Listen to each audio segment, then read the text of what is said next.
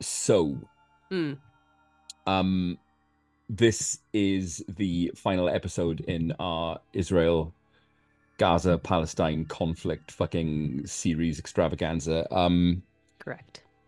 But it bears mentioning that uh there was an anniversary this weekend. There was an anniversary this weekend of the Ukraine conflict. Hmm. Uh 2 years, 2 fucking years that's been going on, Wild. which is wild. Clearly, vividly, I remember the unease, which it caused in me, the unease, which has kind of been sat there festering ever since. Yeah, It hasn't gone away. Uh, sure. the disconnect, the disreality, if that's a term, of being stuck in traffic on the way home from Birmingham and listening to kind of rational and just completely free of hyperbole and just discussions of nuclear war on Radio 4. Mm, Fucking, right. it was, Cool. That's fun. yeah, it was horrific. And the fact that that conflict is now 2 years old, um, I think bears some discussion. What has Sure. occurred in those 2 years? What has been the toll of those 2 years?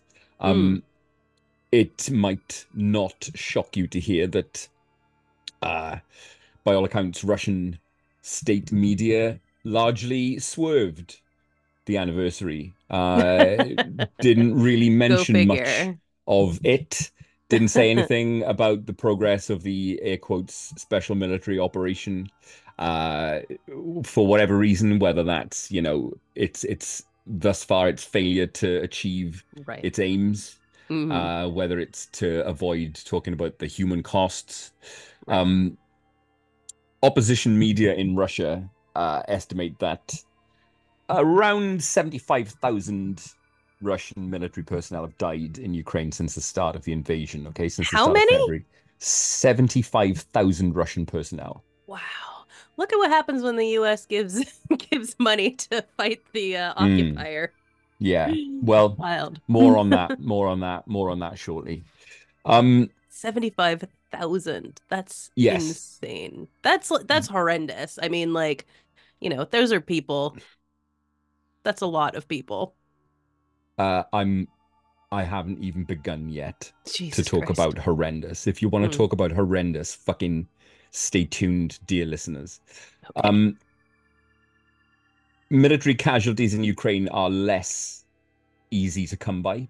Okay. Um, Only this last weekend did the Ukrainian president talk about what the Ukrainian impact was. There was a forum in Kiev this last weekend where Vladimir Zelensky told attendees that some 31,000 Ukrainian soldiers have been killed.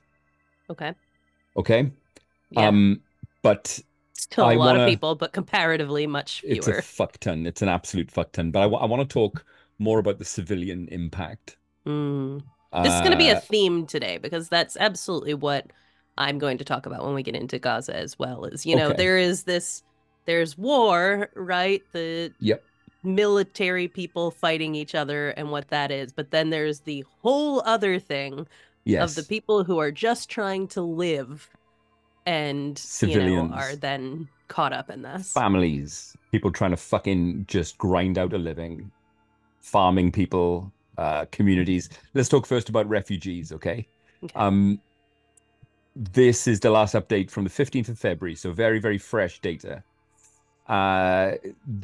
Just in Europe, there have been 4,100 refugees from Ukraine recorded in Europe. That's 6 million Ukrainians. How big is Ukraine? I feel like Ukraine is a lot bigger than I was giving it credit for.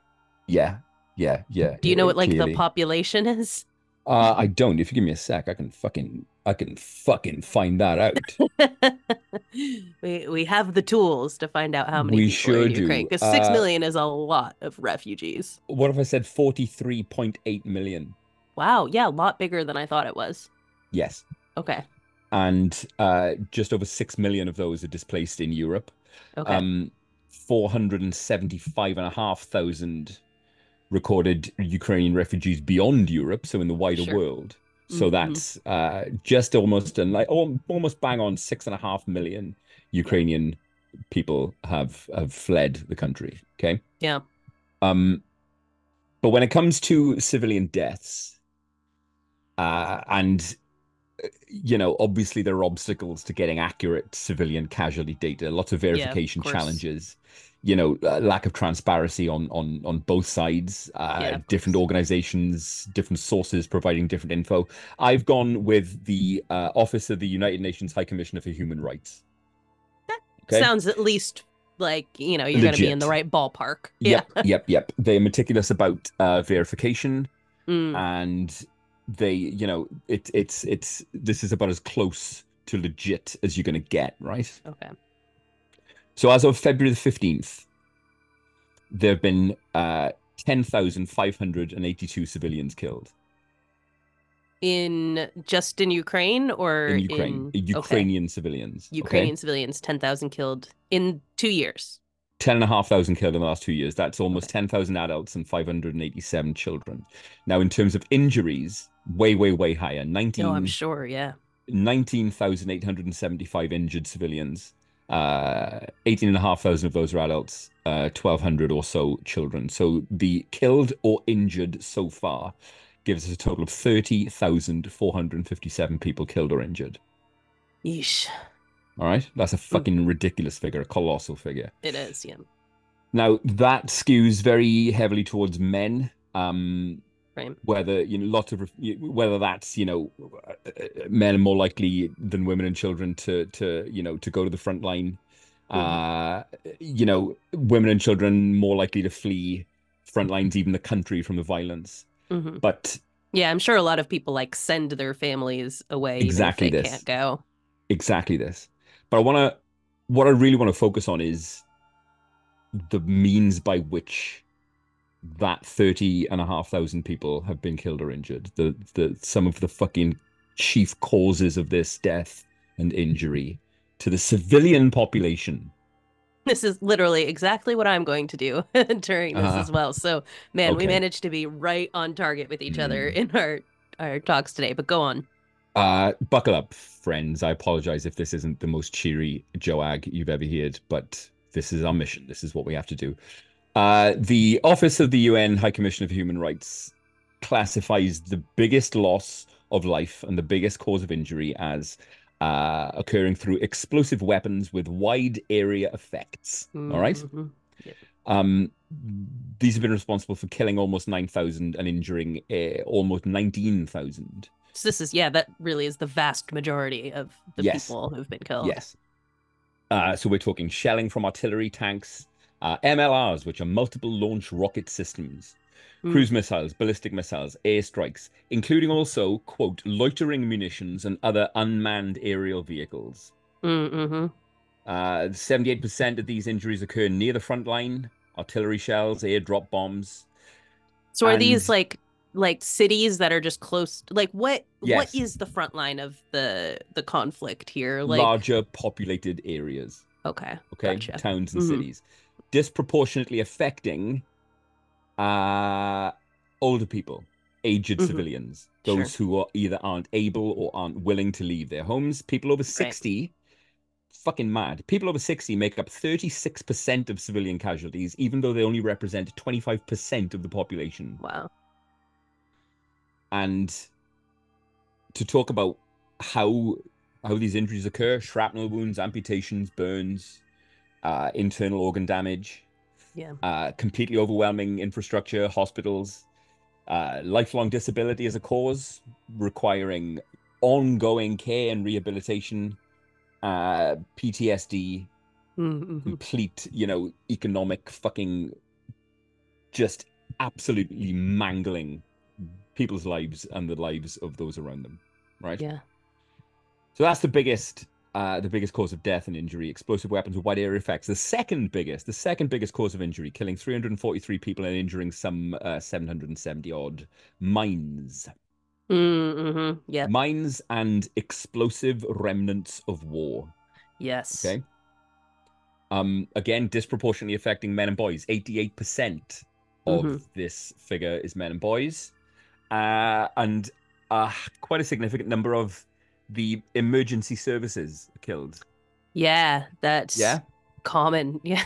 They're in the, mines. yeah, because they're going out there, unprotected trying to get to people, and they're going to be the Yes, ones who stumble upon whatever is left yes, behind after someone bombs or lays yes. mines or however, that stuff gets there. Exactly this. And the great thing about mines and other explosive kind of ordnance left over is that it'll completely fuck a region even after the conflict is finished. Yep.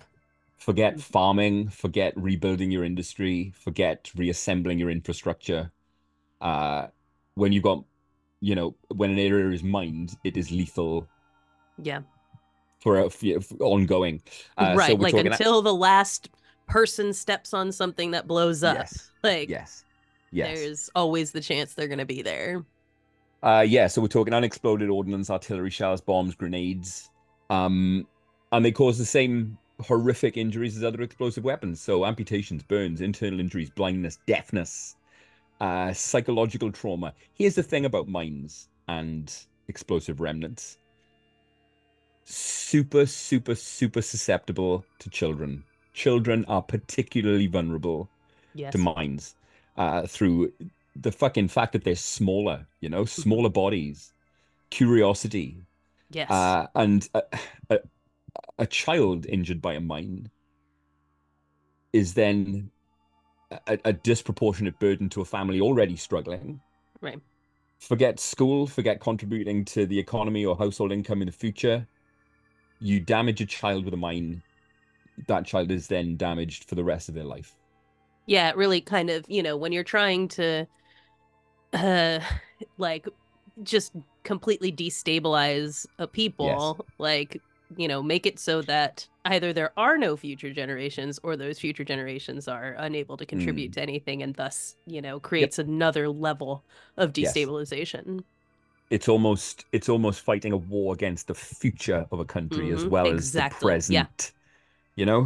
Fucked. 1000%. Yeah. Absolutely fucked. And then you've got a small but not insignificant other uh include who killed so 1,341 people killed, 288 killed by other, so fire from small arms, light Mm. weapons due to crossfire, Hmm. escalation of force incidents. Okay. When the military perhaps opened fire on civilians perceived as a threat, willful killings, road accidents involving military vehicles driven by Yeah. military personnel. 155 civilians, according to the UN, 155 civilians have been killed by summary execution. Ugh. Yeah, yeah, yeah. Yeah. Most of them men in their Hmm. homes, taken hostage, taken Yep. captive. Summary executions, 155 civilians. Wild shit. So let's talk about the kind of the state of play now, right? Hmm. Um, ABC News polled a share of Americans with this question: is the US doing too much to support Ukraine? Yes. In 2022, that was 14%. Hmm. By autumn last year, by September 2023, that had gone up to 41%. Yeah. Uh, just, the news of the last weeks, there's 60 billion in aid for Ukraine being held up by bickering and bullshit Hmm. through American politics. Uh, let's be fucking honest. Your next president is going to be Donald Trump. Yeah, I mean it's quite possible. Uh but yeah, I mean this whole thing is like uh, the problem here is that all of this is terrible. Obviously, this is what I'm going to be talking about with Gaza too, all of this with Yes, civilians and things like yes, that. Governmentally, mm, Ukraine is shitty. yes, yes, yes, yes, yes, yes, yes, yes. And we have like a place that we wouldn't be supporting, except Mm, that, we yes, have sort of an enemy of our enemy is a friend sort of yes, yes, situation going on here. And at a time when Americans are, you know, basically fucked on yes, everything in our society, and there is no money for us. there's a degree. I mean, some of this is conservative bullshit, obviously. Like, Yep. there's plenty of this that is just Republicans who are like now are kissing Putin's ass, and they're like, we Mm. actually love him, and it's like, Well, yeah. the fuck? What are you doing? And I think that's a lot of the people that are holding up the aid, but from like your everyday American perspective, what it Yep. looks like is, we have And billions and billions of dollars to spend on this war, yes. and arming people, and all of these civilians are dying, Yeah. um, And dying horrifically. dying horrifically, and we have no money for anything else but to just keep having people blow each other up, like Yep. where's the diplomacy or anything like that happening? All we do is send weapons. That's it. Yes. Why are we Yes. doing Yes. this? Yes. I mean, my, know? my angle certainly isn't that. I mean, Zelensky himself is problematic as fuck. You know what I mean? Yeah. You know, Like, I'm fuck I'm that not guy blind to this, into but my space. Yeah. my angle is more an emboldened Yeah. dictator. You know what I mean? Exactly Taking that. another Yeah. fucking country by force. That is fucked. That is Right. so fucked. Yeah. And of course, Trump is doing his usual routine. I want everybody to stop dying. They're dying, Russians and Ukrainians. Good people on both sides. You know Good that that people on both fucking sides. that Yeah. fucking routine.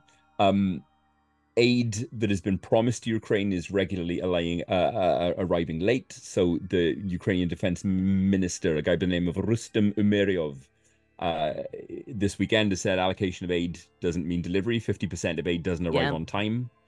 Uh, This is your another thing that's a huge part of this. Like when it comes yes, to aid that we yes, give wherever we give it, there are so many things that keep things from going where they're supposed to go. Like, yes, whether that's corruption, bureaucracy, all kinds of stuff. yes, And it's deeply frustrating to just keep throwing money at stuff and be like, why yep, isn't anyone making sure yep, that the civilians are safe and that they're fed and that the hospitals are functioning and, yes, all this kind of stuff? Like, it's so yes. infuriating. Um, and just to close this out, again, to quote the Ukrainian defense minister, we're looking at our enemy. Their economy is worth about 2 trillion US dollars, and they're spending up to 15% of their GDP on the war effort. That's over 150 billion is coming from Russia to fund their war effort. Mm-hmm. And even though, the early narrative was, hey, Ukraine, these fucking scrappy lads are holding it up. They're holding it together. You know what I Right. mean? Yeah. The fact is that the maths are winning out. Mm-hmm. And the future, I believe, looks bleak as fuck in that area. Yeah. Yep. That's yeah, just another element of this is the, this being a 2-year anniversary just raises Mm, that like what's the yep, plan yep, here? yep, Because Russia is a place that throughout its entire history has been willing to like fuck itself over for, yes, like it's a dismal place and it's always been a dismal place. hmm And they'll keep going, yes, unless someone assassinates Putin or something like that, which yes, is a thing that it's always surprising no one's done. But like this will just keep going. Like what? yes, There has to be something other than simply giving more bombs to people to solve this. And like this is such a frustrating thing as an American, whether it's this or Gaza or whatever, genocides around the world and things that we mm, stick our hands in, is like we do so little besides pay, yes. and we pretend that we can't do anything about stuff. And it's like, we probably could. There is Yeah, at probably least some try way. something else. Yeah, At like least why not have an idea. try?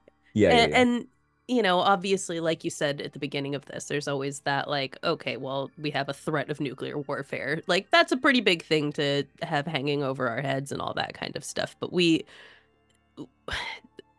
it's the thing that we talked about in the Cold War, mutually assured destruction. Like, Mm, Putin doesn't want to die. So, is he going to blow us up because we tried to be diplomatic about stuff and then he dies too? Probably not. Like, so why don't we mm. try something? Why don't we try something else Yeah, besides this so that people don't keep dying who have nothing to do with what's going on, who are just trying to go about, living. but it ain't happening. You know what I mean? No But it one's isn't trying happening. shit. No one No is one's, trying it shit. is 2 years and there is Yeah. like no progress on this. Like, See, what? in a way, it's kind of like You know when I rang into Jeremy Vine and said, "Why don't we shoot all the rubbish into space?" Yes. Right? And the guy's response was, "No, we can't do that. It's best to solve it in on Earth. Hmm. It's best to do it responsibly and sustainably and to really work at cleaning our own climate." But that's not fucking happening, is it? Right. Yeah. The issue is, You know? will someone do it? At least shooting all the rubbish into space is a fucking idea that nobody else is talking about. At least fucking, if that's a shit idea, come back at me with a better one then, because Right. we Yeah. aren't doing the things that we obviously need to do, and the same seems to be happening here. Yeah. I mean, The it all just comes down to the people in power, and, yes, humanity is not as terrible as our leaders. The people who mm, are in power don't want solutions. mm, Solutions make them less money and it makes them less powerful. And whether it's what we do with the trash on Earth or whether we keep supplying various places with weapons for forever wars or whatever the case may be, that mm. just works better for them than actually fixing shit as their people demand it. And it's deeply frustrating. So this is how we open this week's Jack of all Graves, folks. Yep, Uh, I would love to tell you that it's going to get more cheerful from here, but I would it's not. not want to be a liar. I appreciate your honesty. Let me quote directly from my notes, if I may. Yes, please do. Fucking look at these nerds. Oh, mise en scène. I don't think anyone has ever said mise en scène in such a horny way before. The way I whispered the word sex cannibal recently. Worst comes to worst, Mark. I'm willing to guillotine you for science. Thank you. That's really, really sweet. It's You cold do. outside, but my pancreas is talking to me. I'm gonna leg it. You know how I feel about that, Mark. I think you feel great about it. Hey.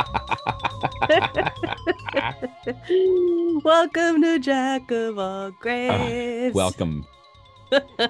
We're here, we're back, we're closing out our series on Gaza and then getting back to, normal stupidity that we have here on this show. Like, it's time for us to get back to being dumbasses, Mark, I think. Yeah. Fuck. I look. I said this right at the start. I said this 4 weeks ago. It's a necessary thing that we do here. Yeah. Has it been fun? Fuck no. Right. Yeah. This journey sucks, but we're doing it because this is what we do here. And Yes. then hopefully maybe next week we'll get like another murder sub or something, and Yeah. and homeostasis will be returned to the podcast and to the world. But for now, we're gonna get into probably the darkest chapter of this series. Really save the worst for last here. Cool. So I just warn you in advance, it's going to be a downer when we get to our main topic today. I think you said earlier on to me that you're going to put these in a kind of a compendium, in a kind of a. I am. Yeah, for people, who don't want to listen to all of our shenanigans, our opens and our joking around and what we watch and all that kind of stuff. I am going to put all of these together the past 4 weeks as like one super sode. So, be like 2 hours or whatever that you can listen straight through if you don't need the intermissions of us being silly and all that kind of stuff. And if you wanted to recommend it to someone else to listen to or things like that, I will do that so that it is in one place. You can always refer back to it. And yeah, so look out for that. That'll come tomorrow. Excellent. Are you going to burn the midnight oil tonight? You're going to fucking smash through that tonight. Oh no, I mean it's not gonna take that long. After this, I'm very excited. There's an app called Too Good to Go. Oh yeah. I don't know if you have this Oh, is where that where you you are. get food? You get food, yeah, basically Yes. so that restaurants don't waste food at the end of the Yes. day. We do have You that. can, yeah, you can buy a surprise bag and it's like stuff Yep. they had left over at the Yes. end of the day. So I ordered some Too Good to Go from a Portuguese joint, and after Mm. probably crying on recording today, I'm going to go and get myself and Keo some cheap Portuguese food. So I'm What very is excited about Portuguese? that. What is a signature Portuguese dish? That's a good question. A lot of Portuguese food is stuff that I don't eat because it's pretty meat heavy Uh, there. But they like a potato, they like a fry, things like that. They when we were in Portugal, I was like, it's a fascinating place because they eat a ton of meat Yeah. But like they're not like a lot of places it's like all about like, oh, tons of seasoning and stuff like that. And like that's not really their bag. They're not like they are like it should taste like the thing it is. So Right. Yeah, yeah, yeah. you meat, Authentic meat. seafood, all that kind of stuff. It's like you just all they do really is like maybe some salt, things like Mm. that to whatever you get. But we'll see what comes in the surprise bag. Hopefully, some potato heavy things and whatnot that I will Mm. enjoy. Um, Delicious. I am engaged in a pitched battle with a bottle of Carolina Reaper sauce, which is currently in my fridge, and I can't quit it, man. I just even uh, I know it's bad for me. It yeah, makes my insides burn. It makes yeah, my head sweat. yep. I'm fresh off a clean shave, and I love a fucking smooth dome, right? Look how smooth that dome It is, is very smooth. isn't it? And I've been mixing it with mayo to kind of try and cool it down, but Sure. You're making your it's own not little like worked. aioli. Yeah, Yeah. exactly, exactly. But it's so delicious, man. It's so Mm. just piquant and just so sharp and spicy and hot. But I am a wreck. My fucking innards, man. My innards. That's a lot of what it's like in our house all the time. Keo loves to eat spicy things. I like spice. I love the taste and all that kind I of stuff, love the but spice. you know how I am. I think ahead. Ah, So yeah. You're a I'm like, planner. I'm a planner. I think about the repercussions and I'm like, Yeah, repercussions the for repercussions. real. And I'm like, maybe not so much. There's a great video of you've seen Hot Ones, right? Yeah, yeah, sure.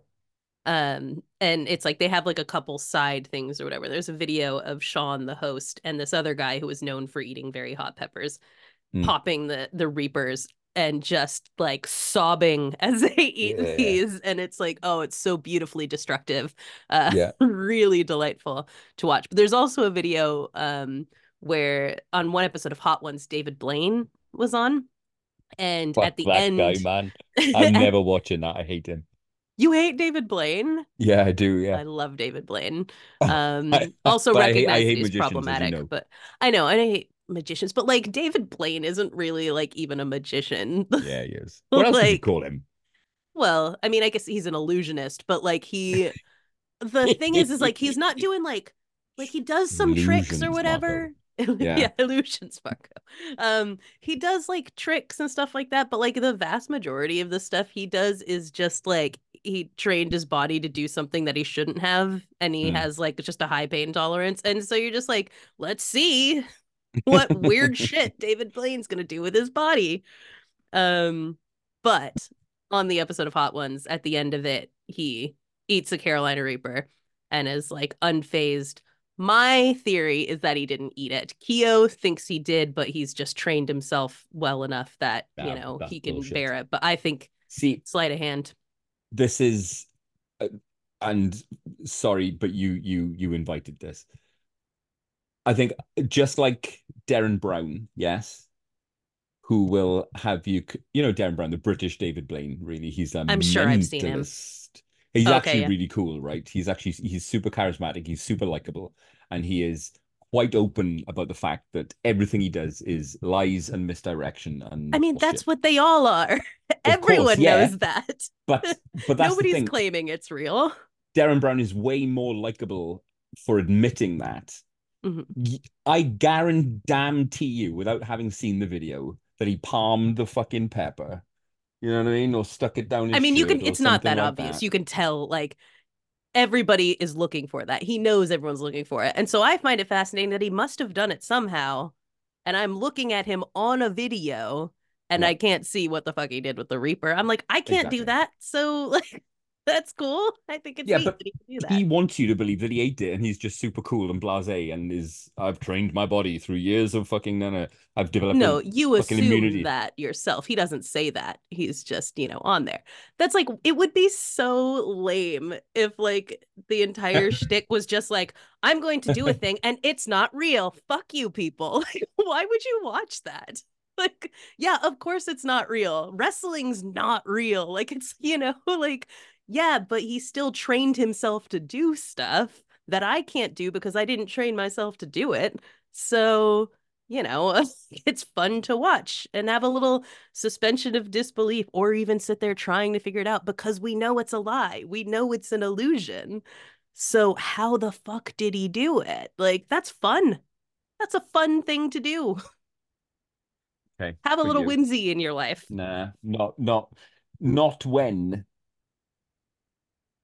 Right, there's very little separating David Blaine and Chris Angel Mind Freak, as far as I'm concerned. Nothing very, you just gossamer thin wisp of separation between the two, Sure. and I'm not into Yeah, it. because they do the same job. They have the Yeah. exact same profession. Just one is aimed at like weird pickup artist people, and one is aimed at the rest of us. Like, it's just, to me, I'm like, yeah, you spent your whole life learning to do this thing that confounds the brain, and makes us all go, oh, that's wild. How'd they do that? And I think it's cool. I Okay. think I that's a see the pretty appeal. neat thing I to do. don't share it. Okay. Fair enough. But watch the end of that Hot Ones and see if you can figure out how David Blaine palmed the Carolina Reaper. Uh, Well, I wish I'd palmed the Carolina Reaper, let me tell you that. And I know I'll do it again. there's got to I'll do it again tomorrow. there's got to be a sauce that like tastes good like that, but that doesn't, wage war on your internal organs. I'm wide open to suggestions. If anyone knows what that Yeah. sauce is, fucking link me up. Yeah, please offer Mark some sauces that aren't deadly. Because the Hot as Reaper's like fuck. hardcore. That's like not even like Yeah. like that pepper is too much. Oh man, but it's so delicious. Fair enough. We had a watch along the other day. A beautiful mess of a watch along. Beautiful mess of a watch along. It was very fun. I hated the movie, but it was so much fun. We watched Natural Born Killers with Uh, the gang. And somehow like only like three people had seen it, and the rest of us were all going yeah. in noobs on it. Um, you realized like the day before, you were like, oh yeah, I can't wait to do this. I think you're gonna hate it. And I was like, what? Like, I always thought I'd like Oh this yeah. movie. And then the day before were like, I think you actually might hate this. I was like, And then really? when it Huh. started, and it was way more full on than I remember it being. It's a fucking absolute mess of a It film. It is. It's a is disaster of a a movie. sensory clusterfuck of a film. Right? It's like the first like 10 minutes of it, I genuinely was like, I don't know if I'm gonna be able to watch this. Like both me and Yeah, Sam yeah, were yeah. like dizzy. I was like, I'm going to throw up. I don't know if this is going to work. Before it kind of somewhat settled. I mean, it's at an angle the entire movie, but Yeah, yeah, yeah, yeah, just yeah. like it's basically like a series of music videos, Yeah, it's loosely bound animation, together. TV commercials, yeah, Yeah, super kills, slow 90s. mo. Like, Yeah, yeah, it's there's no restraint. yeah. It's a mess. It's all over Yeah. the fucking place. And seeing it through adult eyes, it is not subtle, man. I mean, 16-year-old me was Nope. like, whoa, yeah, Oh, it's really saying yeah, something here. yeah, Yeah, the yeah. media, man. Serial killer culture, man. Yeah, it's just another commodity, isn't it, for people to just consume, man.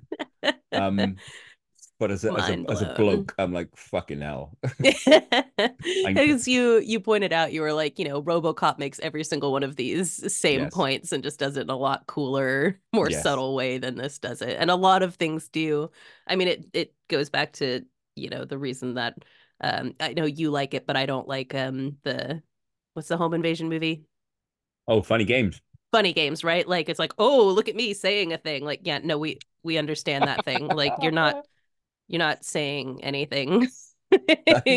That one clip of you just saying that is funny games. That ooh, look, ooh, Ooh. ooh, boogity boogity boogity. Look what I said. Yeah, basically. Confronted. Yeah. Yeah, Natural Born Killers definitely has that vibe, but it was good fun to watch it in a It was. posse. I think especially because it's like for like you and whoever else had seen it, there was kind of a like, oh, yeah, this is a little different through adult eyes. And Yes. for the rest of us, kind of a like, what is What the happening fuck? here? Like, this is I particularly what's enjoyed going on. Eileen, Yeah, just trying to filter it through a scientific mind. right. Uh, yeah, wonderful, great Just every times. now and again, a baffled comment from And you know what? Eileen. We've already fucking locked in the watch along movie for March. We have, yeah. Yes, I indeed. mean, we did have a theme we were going to go with, but I guess we'll save that one for We did? April. Yeah, we did. Ryan suggested adaptations. Oh, of course. Yes. And yes, and that is a good one. That is a Yeah, good so one. we'll We will save that get for to it. April. We'll do adaptations, but for March, we Yep, had we've already informally locked in, thanks to Mhm. my good fucking friend Sam. We have already locked in The Fly, the best Mhm. remake, I think. Yes. Is it or is it The Thing? Mm, Fuck, I don't it's probably the know. thing, realistically, but Oh, I don't know. I don't know. The Fly is elevated by its writing and its performances. The writing on The Fly is mm, peerless. It's so yeah. good. It's a tier. It's like Best Friends, right? Like Best Friends isn't a person, it's a tier. Excellent. Yes. Best Yes. remake Best is a remakes. tier, Yes. and they're So, both on it. stay tuned one weekend at the end of March. I think weekend of the 24th. And we're going to publicize this one as well. And we're going to We let you know are, when it's yeah. happening. I was More than surprised how many people 12 showed hours. up when we didn't not Hey, really tell anyone this was happening this time. what does So that tell you? great What does job, that tell everyone. you? We have a tight knit, dedicated community of Joag Mm, faithful. And I here, swear to here. God, right? Both Corey and I would take a bullet for each of you. Indeed. Each one of you, without even much of a good reason, just ring me up at Just fucking for the four heck of o'clock on a it. Wednesday. Mark, take a bullet for me. I'd be like, yes, tell Okay. me where, and I'll fucking be there. Right? You and I'll be Anna. there. Yeah. Anna is always waiting to get stabbed or shot, just It's for the heck of it. interesting. Much to consider. Much to consider. So yes, that will happen. But thank you everyone who showed up. This was Yes. delightful, such a blast to watch a very weird movie with a posse of our dear friends, and we look forward to The Fly Hmm. next month. Yes, we We've do. also got some new stuff up on the Ko-Fi, so make sure to Yep. check that out. We got a watch along, which was very fun. Of what's the Last of Let's Us play. Last of 2 Us 2, No Return. No Return, which is Yep. like Last of Us but a roguelike. So that Yes. was very fun for me to It watch happen. possibly my favorite of our Let's Plays so far. I think the Yeah, conversation mostly because was you pranked grand. me, but you I know. did. I got you good. Got You you got me. good. So if Got you you want to good. hear Mark pull a dumbass Big Brother prank on me, you can Yeah. watch the episode up on the Ko-Fi at any level of support. You can watch that. And then we put a snack up for our great bunch Yes. of lads and above. Mm-hmm. Right. Yes. Yesterday, in which I asked Mark various true crime trivia, and we chatted about all the things that each of those questions sort of spun off into for us, which was a lot Yes. of fun. I guess that Let's Play and the snack give you a little bit of that tomfoolery that maybe have been lacking Yeah. through this journey, you know? We've been making you sad. Um, Yes. a good place to go is to our Ko-Fi, where we are busily being stupid, Yep. Yep. which is Yep. a favorite Yep. thing for both of us, So I you can think. still Yeah. find that stuff if you want it, right? You just got to do Yes. the right thing.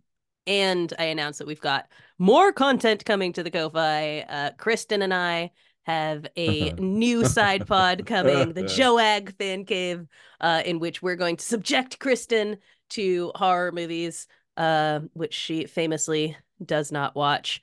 And we're going to tell you some more stories from our, weird little nerd history backgrounds and whatnot. So it should be a Perfect. very fun time. So if you want to hear that, make sure that you are a member ko-fi.com/jack of all graves. I love what you and Latty have. I think it's very special. It is, yeah. I love Laddie. I am Yeah. blessed with like the best friends in the world. Like, yeah, I would Yep. not trade them for anything. They are the best people on earth, and I have like a sizable group of them, which I think Yep. is, unusual for It is. a 38-year-old to Mm. have. And yeah, Kristen is just an absolute treasure who I've been very happy to know and become such close friends with over the past like almost 20 years now at this point. It's delightful. So yeah, you can listen to us be weird on Uh, our Ko-Fi next month. so let's just smash through some movies, shall we? We shall. I Hey, this is interesting. This is happening more and more. I took a recommendation of yours and watched it. I know, right? This is happening more and more, which I'm changing. You are. This is a different guy who sits before What me. about? I'm not It's the amazing. same. I'm not the same fucking man. I'm a different guy. I And not only am did I not the watch, same man I was before. what's that? It's Oingo Boingo. Oh, okay. I love Oingo Um, Boingo. I don't know who they are. I keep hearing them referenced, but I've never listened to a single It's note. Danny Elfman, bruh. I know, yeah, I know, I Yeah, know. delightful stuff. Anyways, go on. Go on. Yeah, not only did I watched it the fucking day after you Yeah, recommended it to like me. in the morning. Yeah, yeah, yeah. I was mad keen to watch it, and I'm very glad I did. Yes, this was Past Lives. Yes, it's everything you said it would be. Um, just a couple that never were, you Mm-hmm. know, Yeah. just reflecting on their lives as migrants, as people, as individuals, as friends, as like I said, they're just lovers who never really loved. Yep. And it is wistful, and it is heart-wrenching, but Yeah. there's no kind of air quotes emotion in the piece. It's very Mhm. cold, I find. Right. And whether that's cultural, whether that's a culture they both come from, Korean, is that correct? Yeah. Whether it's a cultural thing, it deals with displacement, the lady having moved to New York, the we follow the careers that they had, we follow the kind of their relationship with their parents, with one another, with their cities, with their countries, and all of it is underpinned by this just a question, all of it is underpinned by the what ifs, Mm-hmm. you know Exactly. the choices we make, man.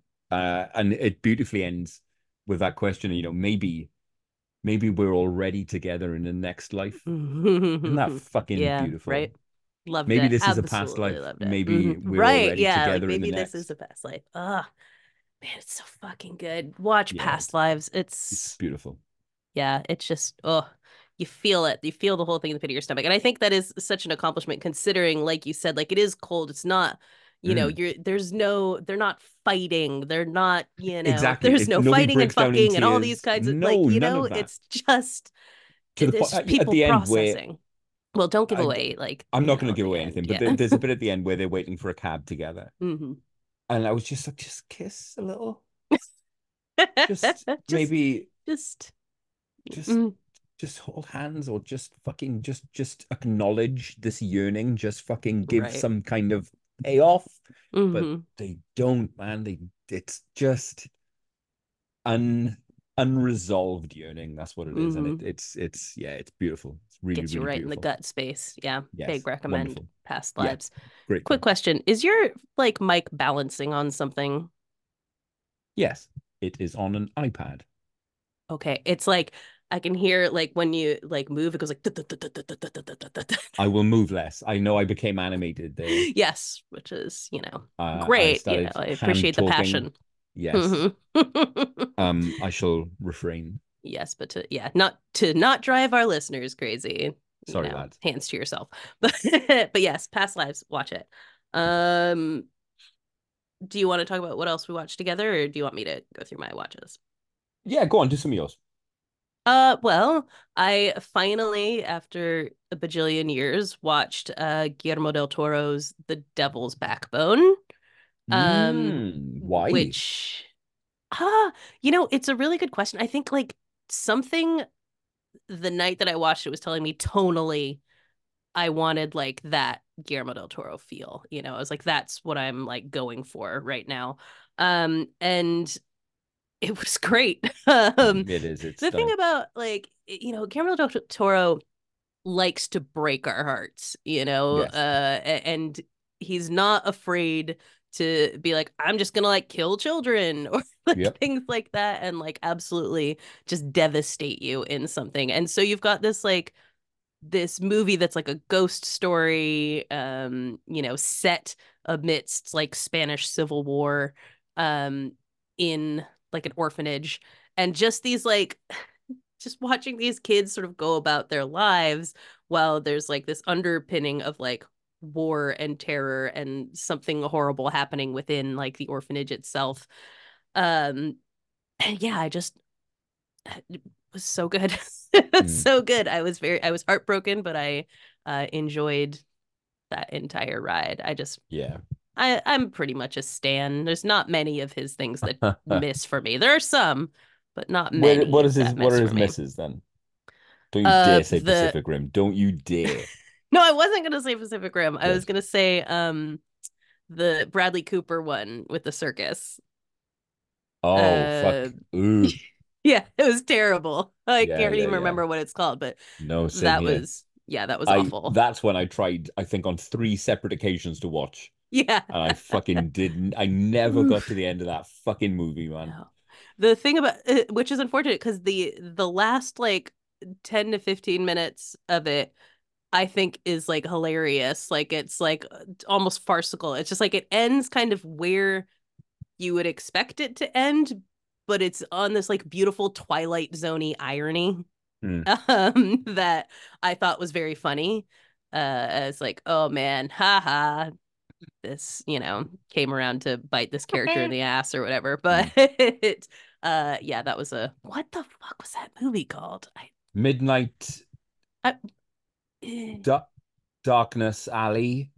Midnight Alley, Nightmare Alley. Alley, Nightmare Nightmare Alley. Alley. There you go. Yeah. That's good. What it's got a good title even.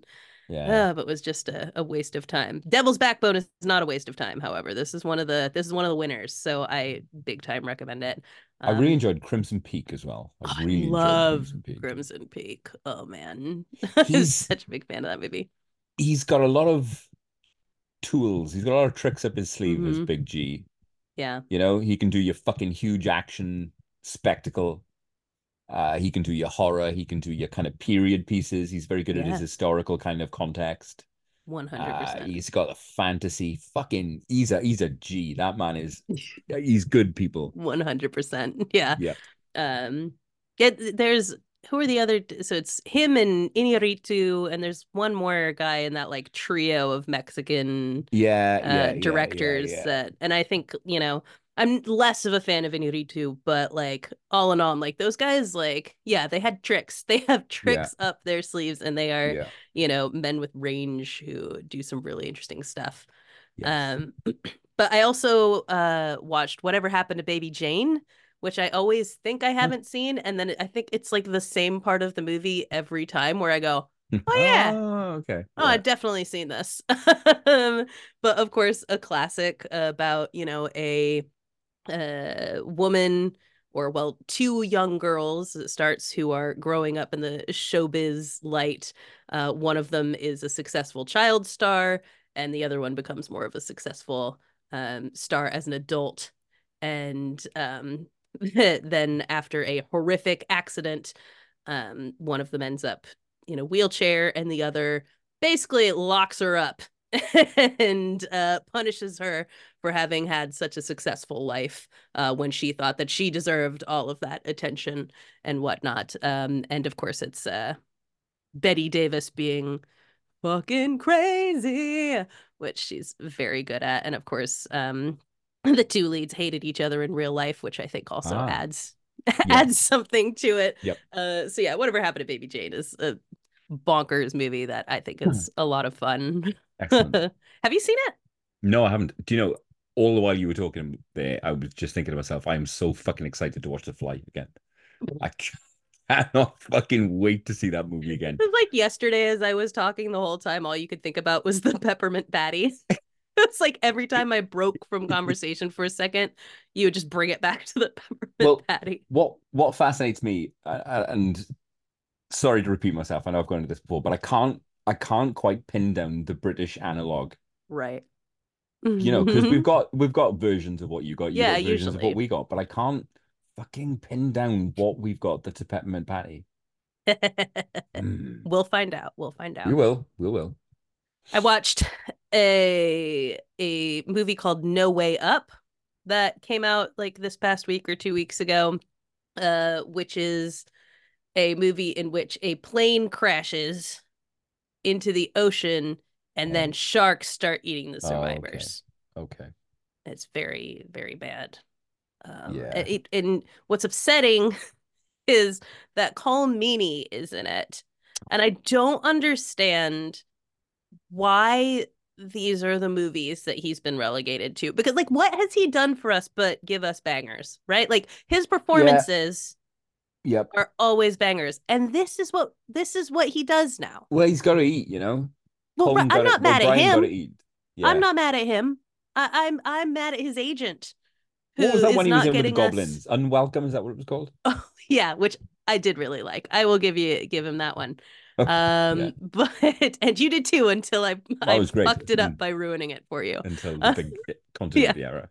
entirely my fault that that movie got ruined. But like, it just feels like he deserves better after the illustrious career he's had than doing Well, a shark plane movie. I think his legacy is safe, isn't it? Well, that's for sure. Yeah, You know, absolutely. he's got nothing else to prove. Yeah, maybe that's it. Maybe he doesn't want to Yeah. do anything. Maybe he's just like He every could have now and just bought again a I need to yacht or pay. something. He needs Yeah, to right. Like I need to pay a exactly what. bill. Yeah. I'm just gonna do whatever someone fucking puts in front of me. Like Yes. maybe The that's Bruce it. Willisification of his career. Right. Yeah. Like, okay, I'm gonna take that's gonna be my head canon is like There you it's go. not that he's not getting offers, it's that he can't be bothered to do good Yeah. stuff. He's just Perhaps maybe one of chilling. his children needs to go to university or something like Right. that. He's You like, know, okay, I got this. Let me work I'll do for a film. 3 days. I'll just call my agent. I like that idea, actually. Yeah. There I'm you on go. board. I've redeemed him for you. Great. Yeah, feel good about that. Um, I watched The Zone of Interest, one of the Oscar nominated That is films. definitely on the list for this week. Yeah, and so I won't talk a ton about it. But it didn't work for me super well. Kind of in the it's the opposite of Natural Born Killers in its tone and all that kind of stuff, but in the like it's saying something, but I think it thinks it's a lot smarter than it is sort of thing. Because it's Okay. basically I told Al this the other day. I was like, it's like if you gave a class like the prompt, write a script based on the banality of evil. And it's like Yep. exactly the script the whole class would write. Like, Mm. here are some very boring people who run a concentration camp and live next to the concentration camp being boring. Like, yeah, no, I get it. Like, evil evil people aren't necessarily interesting people. Well, Sure. look, if you found the film not as smart as it thought it was, and I'm not as smart as you, you know what I mean? I'll be like, what a fucking smart film. So yeah, Yeah, I that's a won't wreck. I won't take that away from you.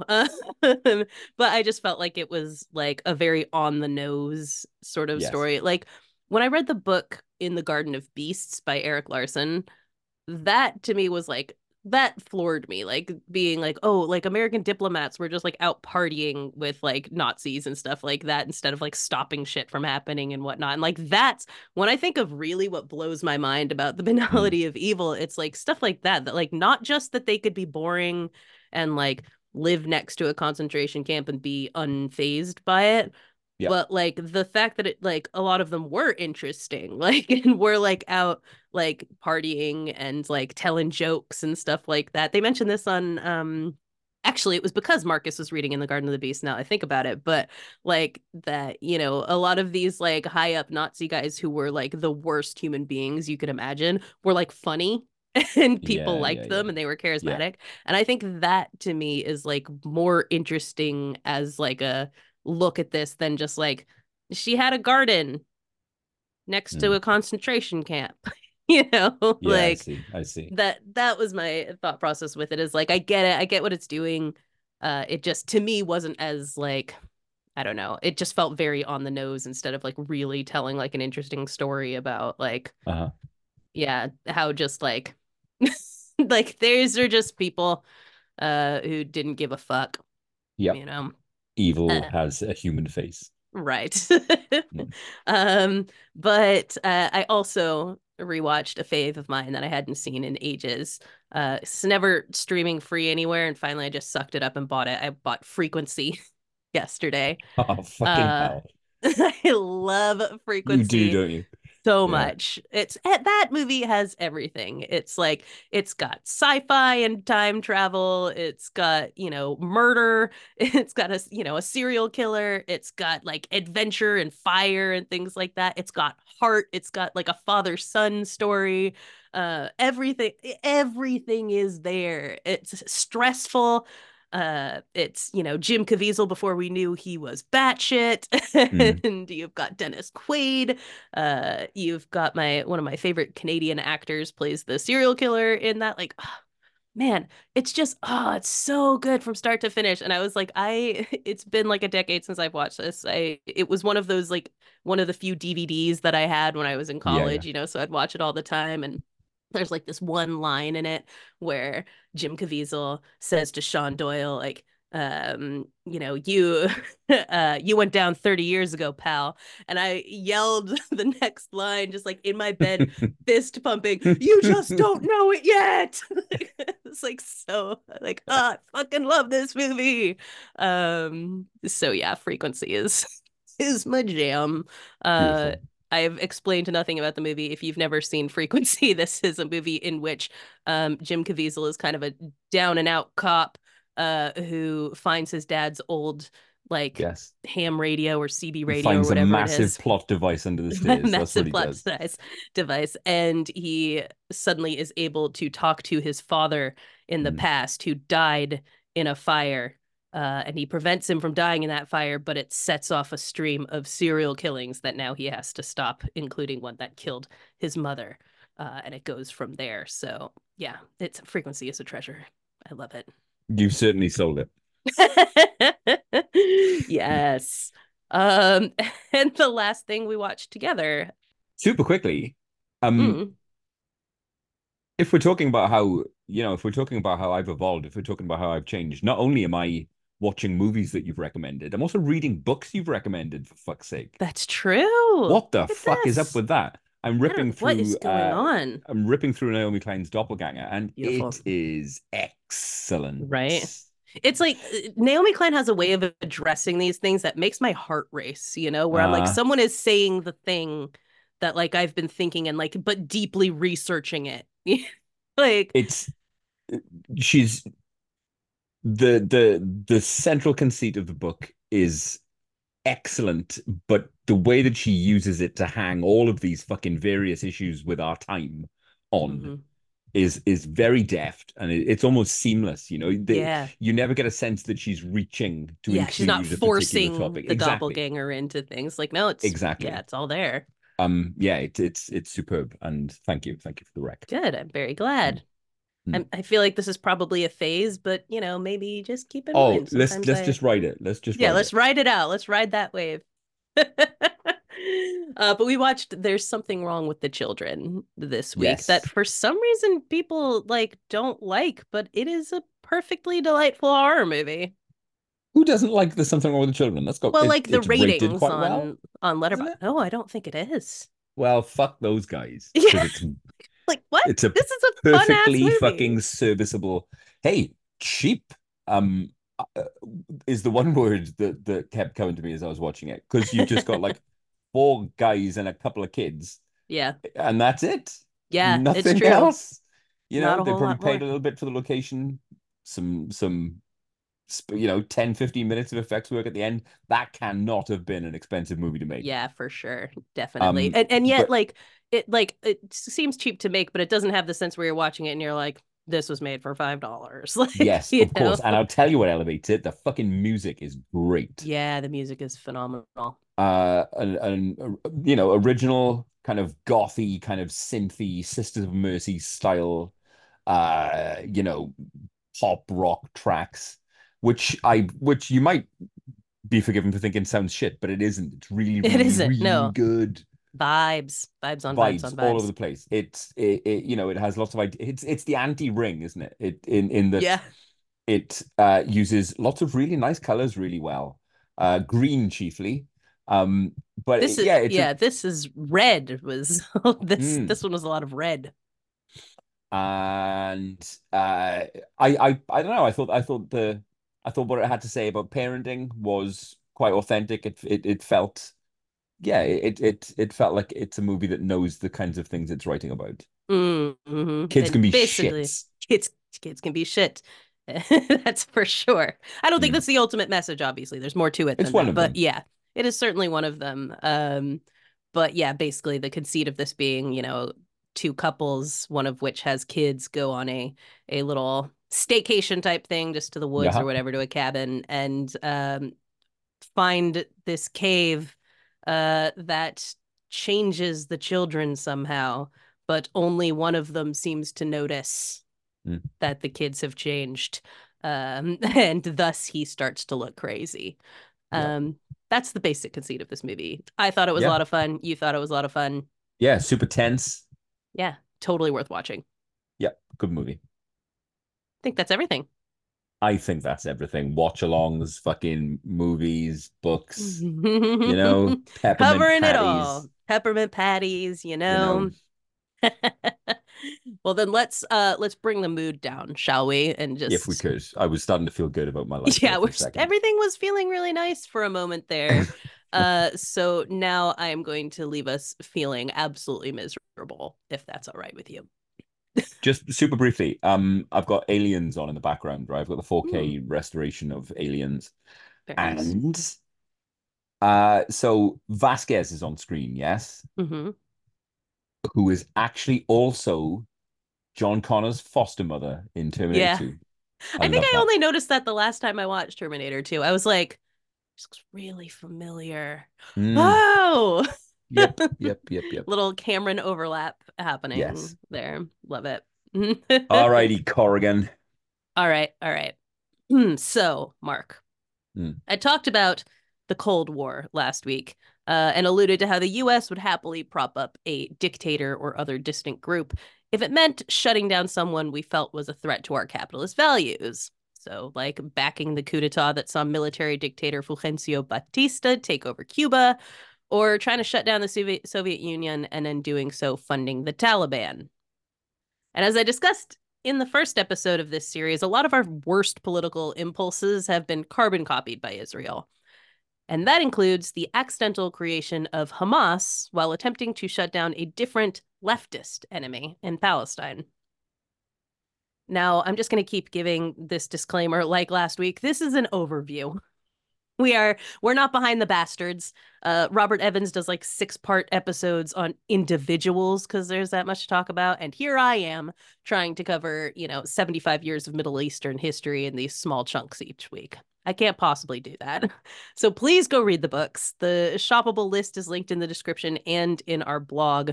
If you want to dive deep, there are so many things to read, but I'm going to summarize the best that I can. So, the origins of Hamas begin in the late 70s and early 80s when Palestine was currently being led by a leftist secular group known as the Palestine Liberation Organization, or PLO, and their Fatah party, headed up at the time by Yasser Arafat. I'm sure you've hmm heard of him. I remember Yes, him on the indeed. news all the time when I was a kid. Uh-huh. Um, Hamas sprung up from a social party called the Muslim Brotherhood, and at the time, Israel granted them a license to operate as a charity in Gaza.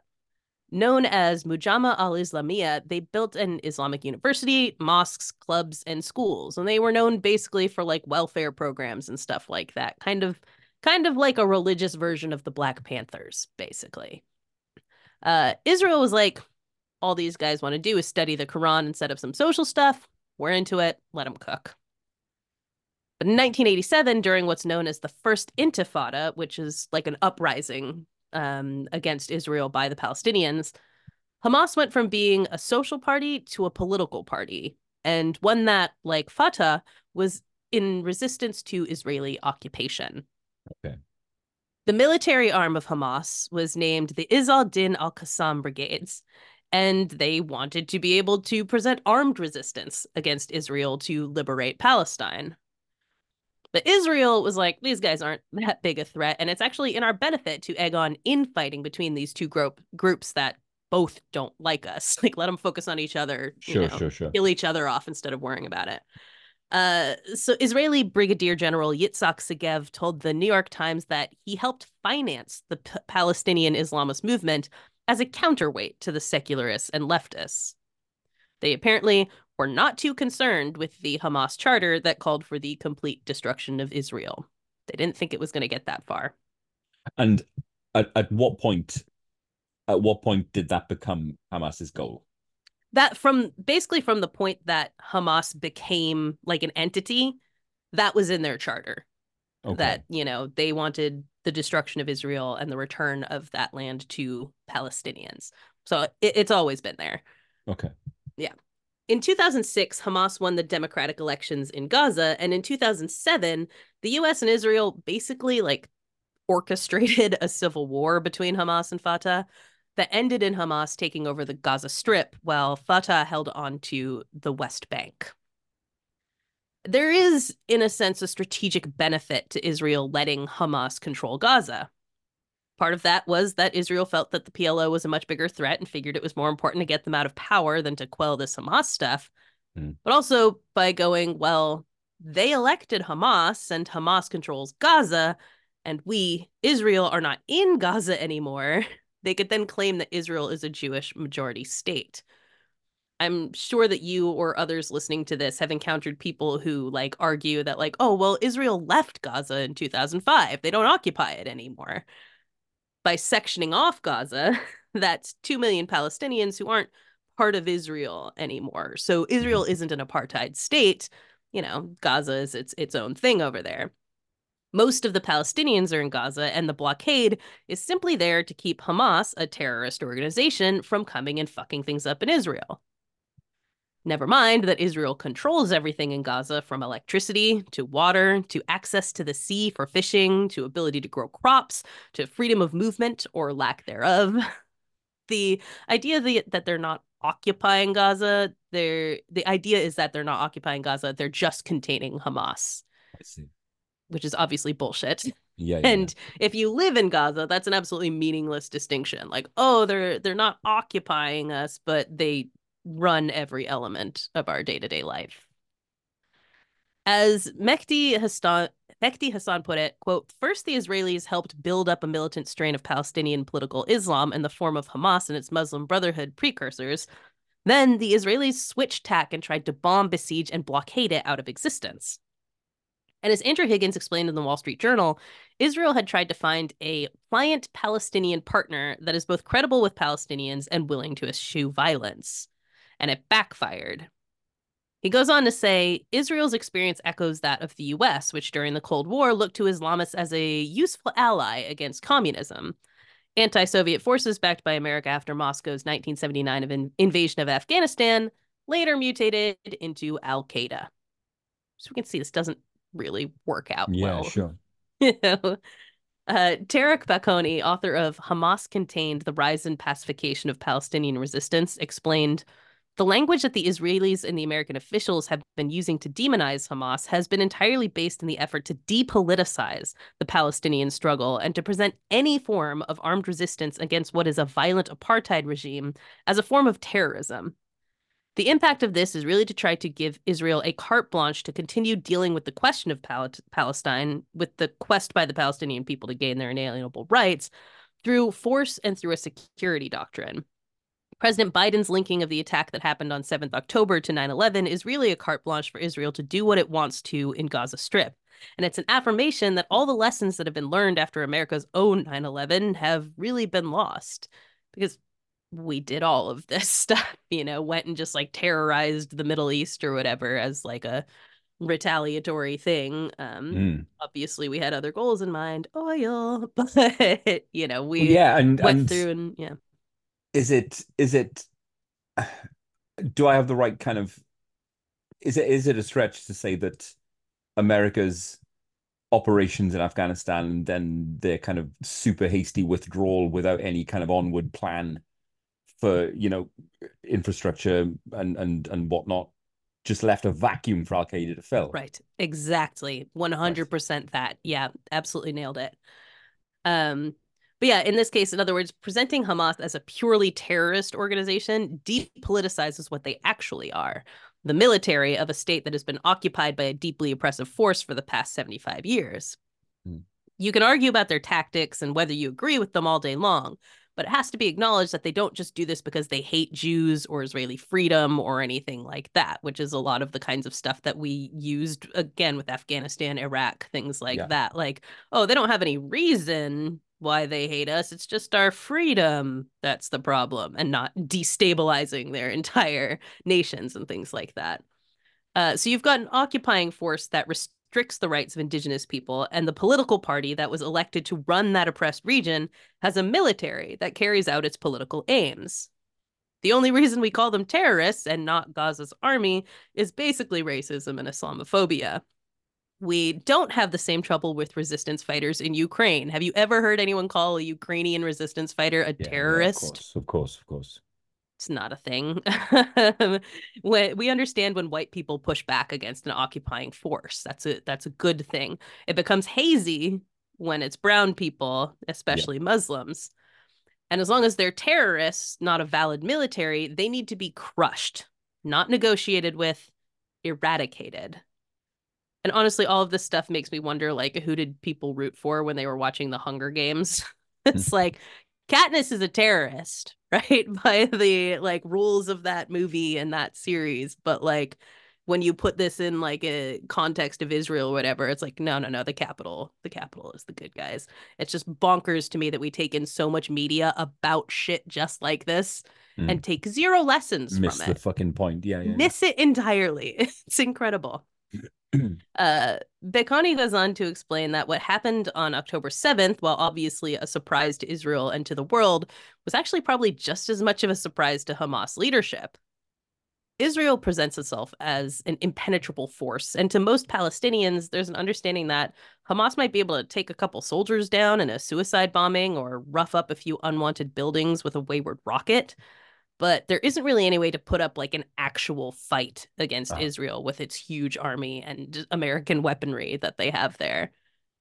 And Israel's done a lot of PR to make it feel that way, including just straight up lying about instances in which they got their asses kicked in various confrontations because it would have embarrassed them and led on that they aren't as unshakable as they seem. And obviously, we talked about this last week as well. Like one of the reasons that the US like funds Israel for everything is because we look at them as our like watchdog in the Middle East, and we count on them to be able to carry out our sort of Middle East proxy wars. So they don't want us thinking that Hamas can put up a fight against them. It's important to cover up anytime that happens. Just for my clarity, just so I can have it spelled out, the States and Europe, I guess, and the UK are funding Israel. Yes. Okay.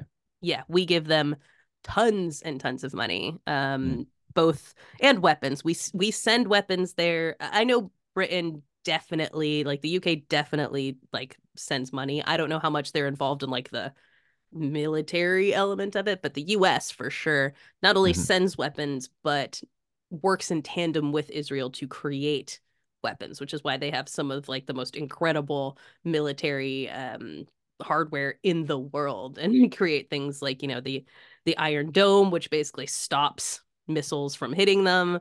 You know, they have software like surveillance software that now our cops use, that they developed it in Israel to surveil the people in Gaza. So they take that stuff that they deploy against the people there and deploy it against American citizens afterwards. So yeah, it's crazy. This is absolute bonkersness. But that's what we get out of this relationship with Israel. So when the attack happened on October 7th, it's likely that Hamas was expecting far more resistance from the Israelis, and instead it ended up being like shooting fish in a barrel.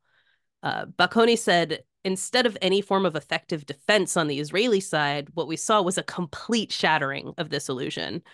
We saw the reality that actually Israel's army is not invincible, and that the blockade that is placed around the Gaza Strip is perfectly penetrable, and that Hamas was able to overturn Israel's myth of invincibility very, very quickly. And that would seem like a win for Hamas, except that this means that they very likely weren't prepared for the scale of the retaliation that would come as a result. Israel always hits back harder than they were hit, but killing over 1,000 people and taking 200 hostages was unprecedented.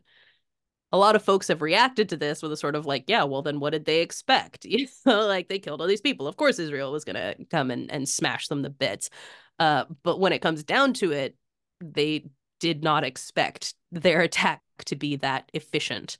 Which is one of the reasons why I'm or have been so vague on who the fuck do you root for here? Right, yeah. Understandably.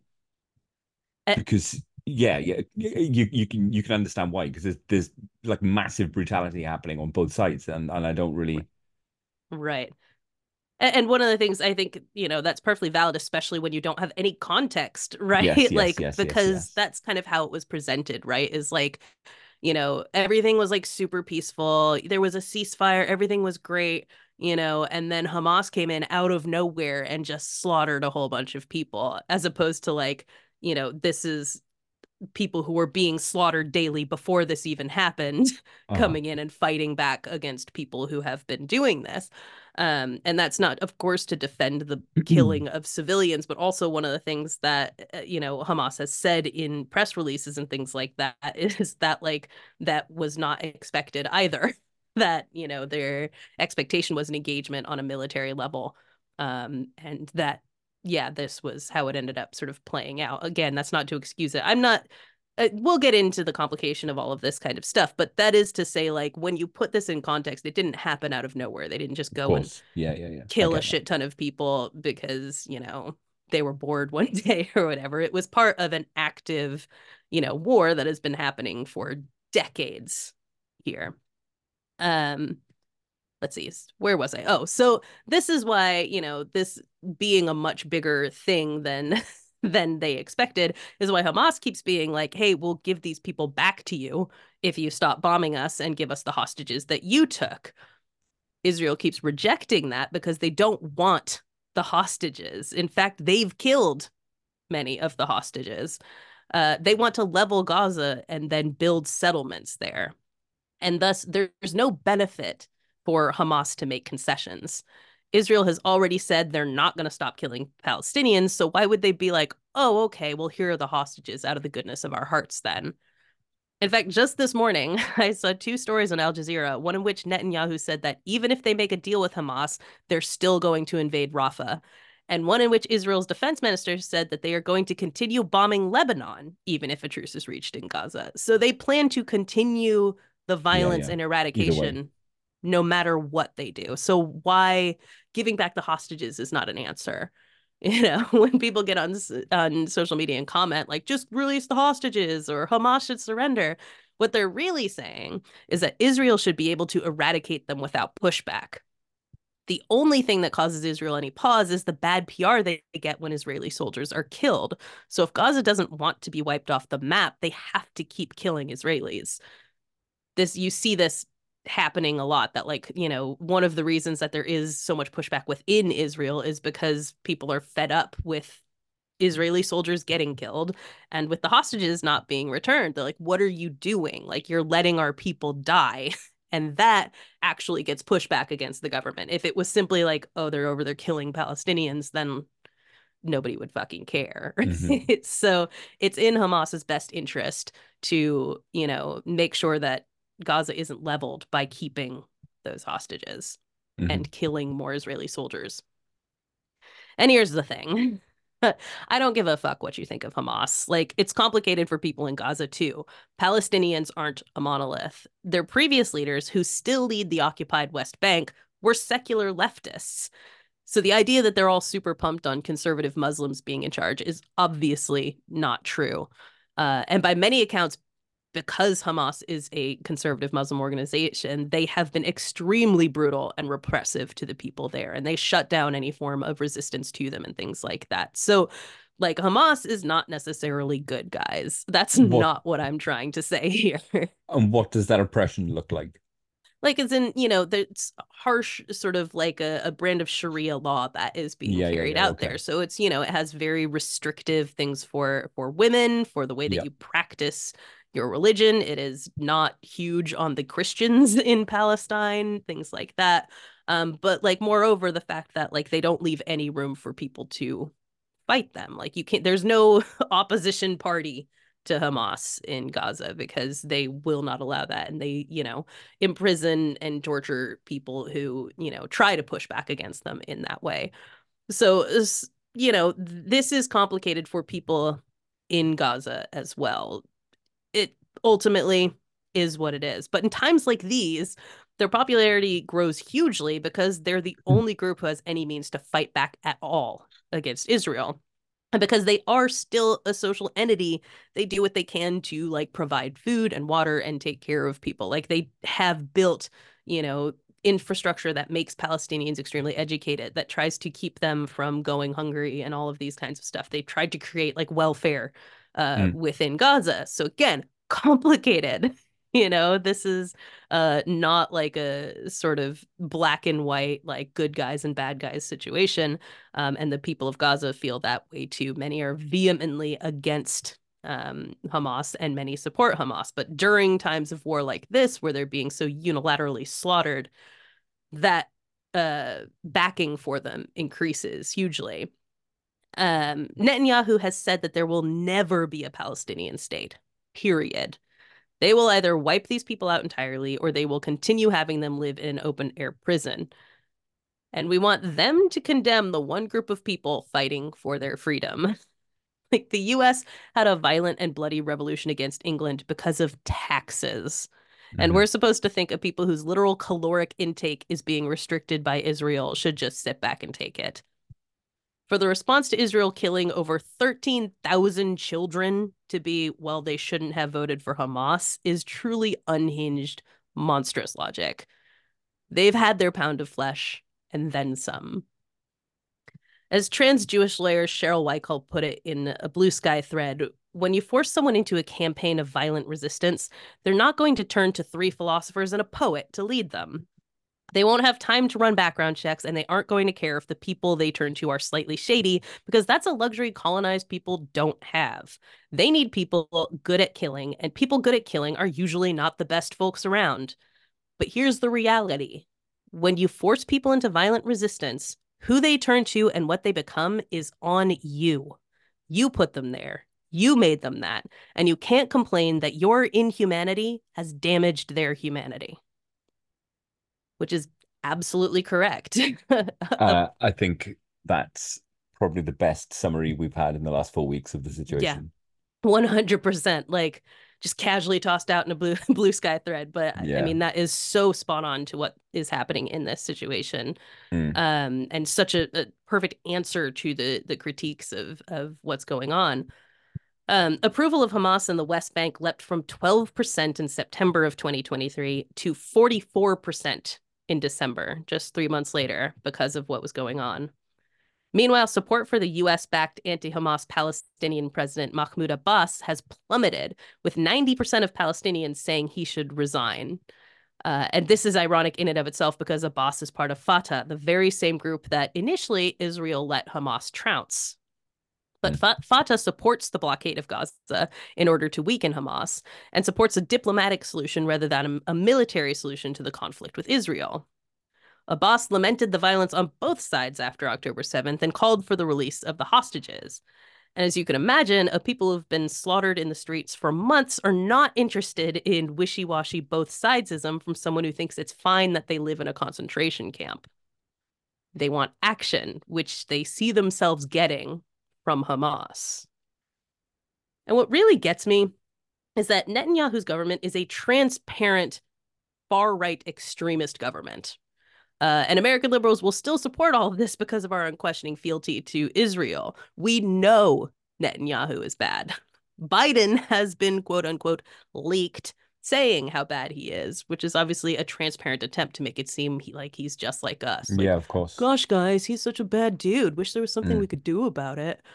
But meanwhile, we keep approving massive amounts of aid to help him continue the ethnic cleansing and genocide of Israel. Israeli anti-Zionist scholar Ilan Pappé said of what's happening in Gaza right now that it's the worst he's ever seen.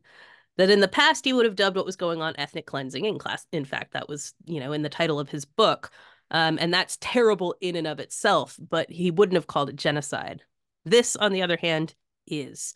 And it's mirroring the very genocide that Israel keeps chastising us for referencing, the Holocaust. Israel's national security advisor said, "There cannot be a situation in which children and women approach us from the wall." Anyone must receive a bullet.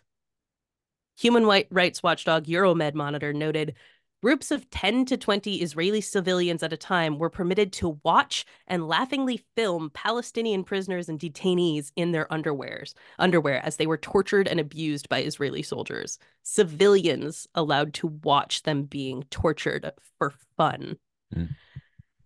As the Palestine Chronicle noted, Zionist ideology calls for racial purity of Jews in Palestine, of course, at the expense of the native inhabitants of the land.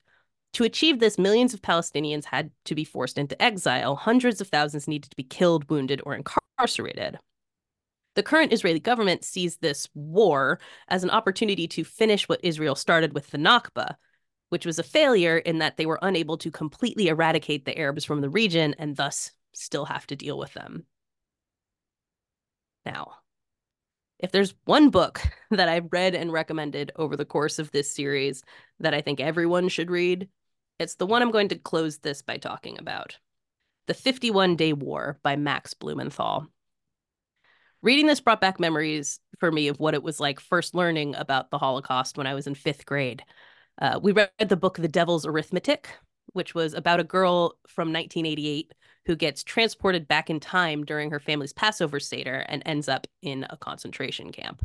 And I remember every detail of that book. It really scarred me. And then after that, she had us watch Schindler's List as it was airing on NBC without commercials. Coincidentally, almost exactly 27 years ago, February 23rd, 1997. Weirdly, every week of this series, I've managed to talk about something that happened on nearly the same date as we recorded, which is odd. But anyway, all this stuff had a huge impact on me. I had nightmares about the Holocaust. My best friend at the time was a Jewish girl from South Africa, and I constantly thought about what people in her family must have endured, even though we never really addressed her own familial experiences and what they'd been. But all that to say that the atrocities really stuck with me, and being a pretty empathetic person, it was impossible for me to fathom being the kind of person who could inflict that kind of pain on someone else or who could sit by and do nothing as it happened. It was just so horrifying to me. And there have obviously been a few other times over the course of my life that I've encountered things that are similarly horrendous that shake me to my core. I mean, we're constantly finding out about some horrendous genocide happening in Africa that makes me want to die. Like, there's these things that come up over and over the course of my life, and this book is one of those things that brought back all those feelings that I had as an 11-year-old hearing about the Holocaust for the first time. The depths of the dehumanization and callousness and the gleeful violence inflicted upon the Palestinians is beyond my ability to properly convey, but I'm going to try. But pick up the book, read this one, The 51-Day War by Max Blumenthal. So, in 2014, 3 Israeli teenagers were abducted and killed by a rogue Hamas cell who thought that if they kept the kids hostage, they could arrange a prisoner swap with Israel. One of the teens attempted to call the police from his cell phone, and in a panic, the kidnappers shot them and buried them in a shallow grave. Netanyahu found out about this shortly thereafter, having heard the recording of the call made to the police and easily tracking down the culprits. But he kept that to himself and his people. Seeing an opportunity to start a war, he had the police tell the teens' parents that the kids were still alive, and a gag order was issued to prevent journalists from giving any details of what had happened, including the suspect. This was because that rogue cell who did it was known for going rogue and for violating Hamas ceasefires with Israel. Hamas had no fucking clue about the kidnapping, but Netanyahu didn't want the Israeli people to know that. He set his sights on the power-sharing government of Hamas and Fatah. Meanwhile, working to cover up the murder of 2 unarmed Palestinian boys by IDF soldiers around the same time. They went before the UN and demanded to know why the international community wasn't helping them to reclaim these poor kidnapped kids, even circulating the hashtag #BringBackOurBoys on Twitter, echoing Michelle Obama's Bring Back Our Girls campaign after the kidnapping of Nigerian schoolgirls by Islamist militants. It was brilliant propaganda, and the U.S. fell for it hook, line, and sinker. And Israel used it to rampage through the West Bank in what they called Operation Brother's Keeper. Under the pretenses of looking for these boys that they already knew were dead, they raided schoolhouses, coffee shops, and private homes, making mass arrests of people who were nowhere near and had nothing to do with the kidnapping. Israel caged in Hebron, trapping 680,000 people inside. Meanwhile, the people of Israel were in a rage. One Facebook page demanding that Israel execute one Palestinian prisoner for every hour the teens weren't returned home. It was 18 days before the bodies were finally found, and at this point, the floodgates of Israeli rage burst open. Netanyahu called the Palestinian people human animals, and Israeli public sentiment was with him, especially among young Israelis who assembled in Jerusalem chanting death to Arabs and trying to find any Palestinian they could to assault. Politician Eilat Shaked, 38 at the time, said that Palestinians are all enemy combatants, including the mothers of the martyrs who send them to hell with flowers and kisses. They should follow their sons. Nothing would be more justice. They should go, as should the physical homes in which they raised the snakes. Otherwise, more little snakes will be raised there. And as angry Israelis searched for anybody upon whom they could inflict revenge, they came across 16-year-old Muhammad Abu Qadir sitting on a stone wall outside his house, gazing at the olive groves. 3 men pretended to ask him for directions, then threw him in their car and drove off, locals trying in vain to chase after the car and help him. Hours later, his body was found. He had been bludgeoned unconscious, covered in gasoline, and then burned alive. And while it was clearly an Israeli revenge killing, the Israeli media insisted that it was actually a Muslim honor crime, and his own family had done it because they found out he was gay. As the truth came out, Qadir's family was punished, several of his relatives arrested, beaten, their homes ransacked, and this was just the beginning of the horrors that would befall the Palestinians in what would come to be known as the 51-Day War in 2014. At the end of 7 weeks, over 2,000 people were killed, the vast majority of which were Palestinian civilians. And that number feels like almost nothing now, given the extent of the current genocide, but obviously that's a huge amount of people. Like, you know, in a small area, 2,000 people, that's almost 9/11's worth of people, and we're from a country of bajillions of people. I'm not going to go into all of the back and forth military actions between Israel and Hamas. Again, read the book if you want to know all of those details. But what I want to harp on is the treatment of Palestinian civilians as all of this was happening. And I want to talk about that for 2 reasons. For one, I think it's important to see the level of brutality Palestinians were dealing with and continue to deal with. But for 2, because so many people are under that delusion that all of the poor treatment started after October 7th and that everything was fine before that, but Hamas fucked it up. That's not the case. Israel has always looked for a single inch from which they could take a mile in retaliation, using their vast propaganda resources to convince the world that it's all part of their right to defend themselves. But that's simply not the case. It's been a 75-year project of trying to eradicate a people and using unthinkable levels of violence and oppression to do it. On July 16th, 2014, Israeli gunboats began shelling a beach where several young Palestinian boys were playing. A beach where a group of journalists happened to be looking on from the Aldira Hotel restaurant 200 meters away. The boys tried to run from the explosions, tried to wave down the journalists for help. And as the journalists watched in horror, shouting, "They're only children," the gunships murdered all the boys who had just been playing hide and seek. 4 brothers from a family of fishermen that was aligned with Fatah, not Hamas. And because this was witnessed by a bevy of journalists, there are photos all over the internet of the carnage. But of course, they weren't allowed to publish this in any of their publications because it was too gory. But all these kids were blown to pieces for the crime of simply playing on the beach while Palestinian. In Cairo, where negotiations between Hamas and the Netanyahu government were being held, Gaza was offered a temporary ceasefire, but with no humanitarian concessions, and with the caveat that Israel could keep assassinating Hamas leadership during the ceasefire. And our man over here, John Kerry, was like, Hamas should definitely take this deal or it's going to have a huge impact on their people. But the deal was just to go back to violent occupation, starvation, and oppression, and Israel will try not to kill as many civilians, no promises. And as Israel basically told Hamas to fuck off with its demands, they meanwhile headed into a population center called Shujaya, east of Gaza City, where they would proceed to absolutely fuck shit up. Hamas soldiers roundly trounced them. or at least insofar as Hamas had the power to do that. They put up a good fight, killing a handful and wounding dozens, a thing that hadn't really happened before in an actual battle between Israel and Hamas. And this was a disaster for Israel. So they changed their tactic. Fuck fighting with people with guns and training. They'd go after the civilians instead. From here, they implemented a strategy they referred to as mowing the lawn, and it's as dehumanizing and horrifying as it sounds. The Israeli military began launching shells into Gaza indiscriminately.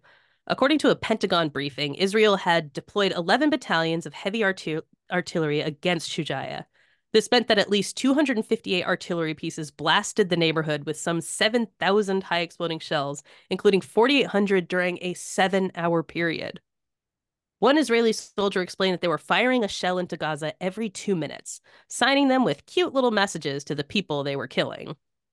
Quote, the shelling depicted in the news piece appeared to be so random that the soldiers must have had little idea where the munitions were falling. And the atmosphere was so casual, they had time to play backgammon and eat delivered sushi in the shade. By the end of the assault, the neighbors' stately homes were reduced to rubble and blackened concrete shells, making the area pretty much uninhabitable. Homes had been vandalized with stars of David on the furniture and on the walls.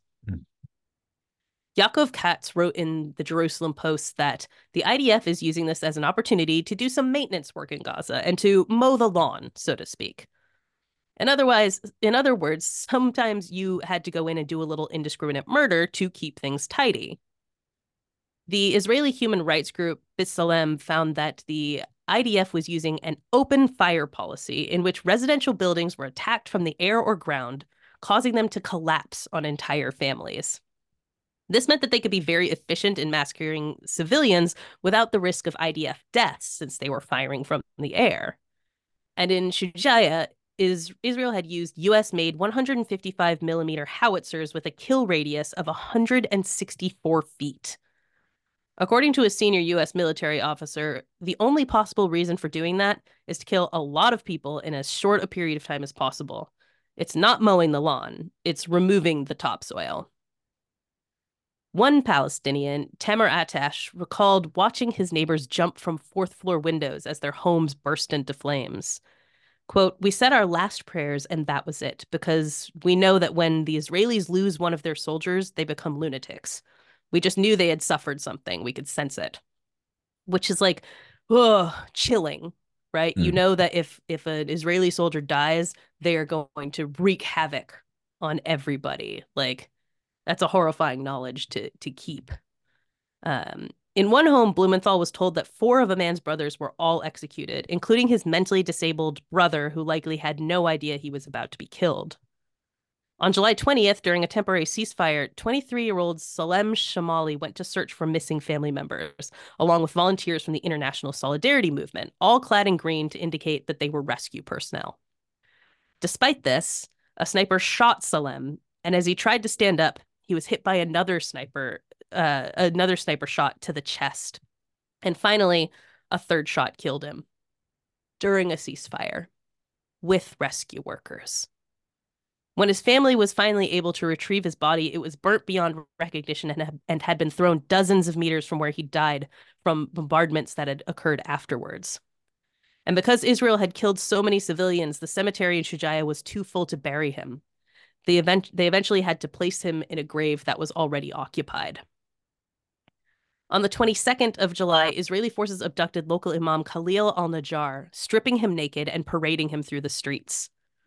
They then tried to get information on Hamas out of him, which he did not have, and when that didn't work, they brought him out into the street and had him call all of the young men to assemble outside, a thing they did because they were used to his trusted voice calling them to prayer. The men were then all separated from their families and taken to prison. The mosque was bulldozed and another blown up with C4. On August 2nd, a humanitarian ceasefire was called, and as the carnage was being surveyed, the body of a teenage girl was found among the many corpses, a few feet away from the wheelchair she'd used in life. Her name was Gadir, and she was with her family as they tried to escape an Israeli assault on their neighborhood. She was severely mentally disabled, and her family asked soldiers for permission to pass into Khan Yunis, where there would be an ambulance for her. Instead, the soldiers opened fire on them from tanks. Gadir couldn't get away. She was found filled with shrapnel and partly decomposed, ripped apart by tank fire. When her family tried to bury her, Israeli drones fired 5 rockets into the graveyard. Gaza, where she had been trying to escape, was hell. Civilians were doing everything they could to keep soldiers from killing them, including tearing off their clothes and lying on the ground shouting "civilians" in hope that this would prove they were unarmed and not a threat, because they'd seen it in other videos. A soldier on a tank told an elderly man to step forward from a group of terrified civilians that were hiding behind a mound of dirt. When he emerged, the soldier shot him to death. The soldier called another man forward and made him strip naked and turn around. The group was then allowed to march behind the naked man amidst shelling of the road they were on, surrounded by corpses. Some of them were unable to avoid the shelling and died on this macabre march. This one really, really gets me. It's like straight out of Auschwitz. Yeah, just calling someone forward and murdering them in front of a bunch of terrified people who don't know if they're going to be next or not. It's horrifying. Similarly, an ambulance driver named Mohammed Abdallah, who had come with 2 others to collect the body of a man who'd been lashed to a tree by both arms and shot in the leg, was told to exit his vehicle, walk 5 meters forward, and switch on a flashlight. When he did, they shot him in the chest and killed him. Even in semi-safe areas, there was ever-present danger. Israel's spot and strike system is an automated weapon apparatus controlled by female soldiers at Negev Desert Army Base. If one of them notices someone whose gait matches the gait of a terrorist, they aim remotely, press a button, and kill them. Which is what exactly? Right? However a terrorist walks. You know, that's a thing we all know and can decide and just snipe someone out of existence as a result of. Fucking insanity. And the last story I'll tell you is another that shakes me to my core. That's the story of 19-year-old Mahmoud Abu Said. And I'm just going to take this straight from the book instead of trying to paraphrase it. Sure. The entire Abu Said family had gathered at his spacious home, including 30 cousins. When a platoon of Israeli troops appeared on the dirt road outside the house, the terror began. The soldiers ordered the family to evacuate the house under the shelling their army had just initiated. Then they summoned Mahmoud's father, Abdul Hadi El Said. As soon as he appeared at his doorstep, they asked him if he spoke Hebrew. When he answered in the affirmative, the soldiers shot him in the chest, leaving him to die. While the other members of the family fled to safety in the urban center of Rafah, the soldiers grabbed Mahmoud and didn't allow him to leave. Mahmoud said the Israeli troops dragged him back into his house, blindfolded him, and wrapped him in a blanket on the floor. They began to blow holes in the walls to use as makeshift sniper slits, what U.S. troops in Afghanistan called murder holes. The soldiers then stripped Mahmoud to his underwear, handcuffed him, and slammed him against a wall and began to beat him. With an M16 at his back, they forced him to stand in front of open windows as they hunted his fleeing neighbors, sniping directly beside him and over his shoulders at virtually anything that moved. When they were not using him as a human shield, Mahmoud said the soldiers left him alone in the room with a muzzled army dog who was off the leash. After all that, he was blindfolded and taken to jail, where he was routinely beaten and questioned about Hamas tunnel networks and resistance activities for 6 days before he was released. This goes on and on and on. One Israeli death or humiliation, and that's the pretense for wholesale torture and slaughter of the Palestinians. And our government sanctions it because, well, Israel has the right to defend itself. And there's a quote Blumenthal took down from someone he met there, referring to a boy traumatized by the violence. He said, "That kid wants to make an atomic bomb and obliterate Israel." Why? Because he saw his family members die in front of him. How can you raise kids to want to make bombs? And this is why, like I said, I don't give a shit what you think about Hamas and why it doesn't matter what I think about Hamas. You can't sanction horrific crimes against humanity and then be like, whoa, why are these kids so mad? Why do they support this violent group? What we Westerners think of Hamas is utterly irrelevant, completely. We are funding the occupying force that is murdering families, leaving their orphaned and traumatized kids with few other options than maybe being able to get a little revenge. As Blumenthal points out in the beginning of the book, the 2 million people in Gaza are mostly under the age of 18. And because of the restrictions put on them by Israel, most of them have never and will never see anywhere other than Gaza. They have nothing to look forward to but more death and illness and starvation. I'm simply not going to focus my energy on telling them love conquers hate. Instead, I'm going to focus on telling our people and our government that we need to stop this.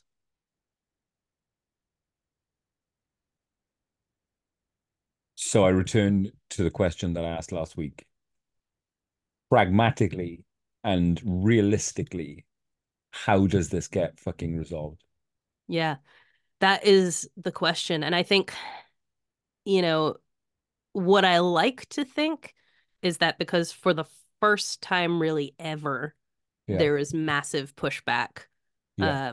from people all over the world that, we can see in the change in like Biden's rhetoric about this and the people who speak for Biden about this, that they realize this is unpopular.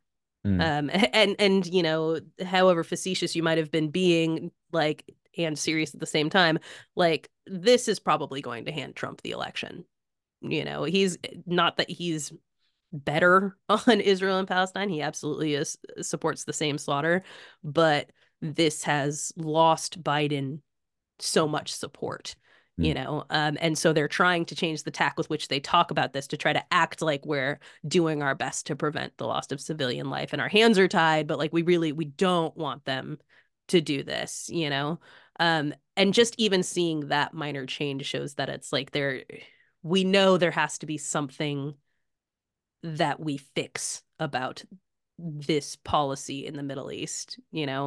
Um, and so like I think as a people, as citizens of the world, whether Americans, British, Irish, whatever, Europeans, people in Africa, it doesn't matter where you are. What we can do is assemble and talk about it and spread all of this kind of stuff and make sure that it is clear that we want an end to it and that we know who the bad guy is. And that involves telling that to people around us. That involves contacting the people who represent us, making hard phone calls like that or sending emails, whatever the case may be, and just making it clear, like, people, you lose our vote. That's non-negotiable. Like, you can't skirt by like this and be like, oh, okay, I hear you. But like literally, you mm. lose our vote if you keep supporting this stuff. I think that's like the first step, and it seems very minor, but a lot of people have a hard time making that step. But also we see what that's doing. We see that even in minor rhetorical changes, that it's an acknowledgement that this is not going to stand. And I hope that as such, that actually leads to something and not just all of us sitting here watching uh as, over the next few months, Netanyahu manages to bomb them out of existence. Because the thing about this is that 20 years from now, how we're going to look at this, right? Sure. We all know that we're going to look back and go like, God, that was awful that they genocided all those people. We're going to have days of mourning and remembrance and shit like that. And we're going to pretend that nothing could have been done about it. I hope that we do something before it's just a foregone conclusion like that.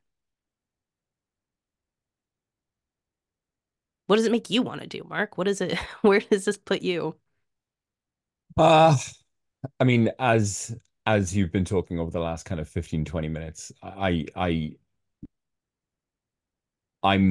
wondering to myself, what are my lines of communication with who are going to be our incoming uh ruling party? Mm-hmm. Because I mean, every single poll is indicating a change of government, Yeah. and and I would be astounded were we still to have a conservative government, 6 months from now, 8 months from now, whenever the Right. election is towards the end of this year. So I'm wondering, what are my lines of contact with, Mm. with my representatives, be it local or national. Yeah.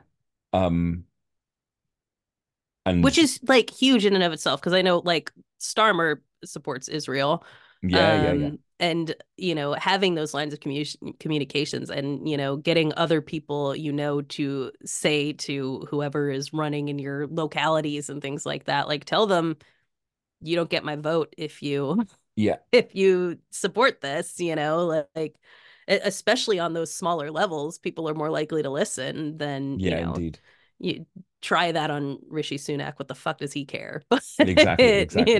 But the person who is local to you, if they realize their constituents are not going to vote for them because of Yeah, this, that's huge. It's a huge deal. yeah. So that I'm thinking along those lines. That's where my head is at. I'd like to, if we are about to elect in another Israel supporting party, I would like at least at a local level to be told why, Mm, yeah, you know? absolutely. Absolutely. Yeah. That's what we need to demand, I think, is, Mm, go ahead, say it to my face. Tell me why exactly we that, yeah. support this, right? And, explain to me why 13,000 dead children doesn't move you. Mm, Why, to reverse what you were talking about with Ukraine, that it is mostly women and children who have died in Gaza. And that's intentional, as we can see from the sure. strategy that I just talked about. They don't want to they don't want to fight Hamas. Mm, Fighting Hamas is, they might get their ass kicked. They are going to fight the most vulnerable people in the community, because that's how they win. And that's how they eradicate a people. Like you said, also like this, get them from the kids, and now you have no one to grow up into your enemy. Um, and they deal with the mines and all that kind of stuff there as well. Yeah, I think we have to be confrontational about all of this stuff, and really take that mandate seriously. It's the thing that people always wonder, right? You always wonder when you're growing up, what would I have done during the mm, Holocaust? What would I have done during the civil rights movement? What would I have done during X atrocity that was happening to people? And now here's a chance where you get to find out what you would have done. You're in it, and what are you going to do? And hopefully you want to look back and say, I did something. What in my limited power I could do, yeah. I did that. Beautifully put as always, Corrigan. Thank you, Marco. Do you want to Mm. send our dear listeners out on a high note, or on a moment of, I don't know, a Look, these last 4 weeks have been a a moment to reflect, a moment to clear up some fucking, some gray areas of my knowledge and uh while the journey hasn't been pleasant, it's one I'm grateful for having taken. here, here. I'm Mm, with you. I learned a lot too. I've read a lot. And yeah, it makes me miserable, but in a way that, is galvanizing. And I hope it has been, uh, for those of you who are at home listening as well. all right, we'll wrap it up there. Lots more Joag everywhere you would fucking seek to find it, and we'll talk to you next week. Stay spooky.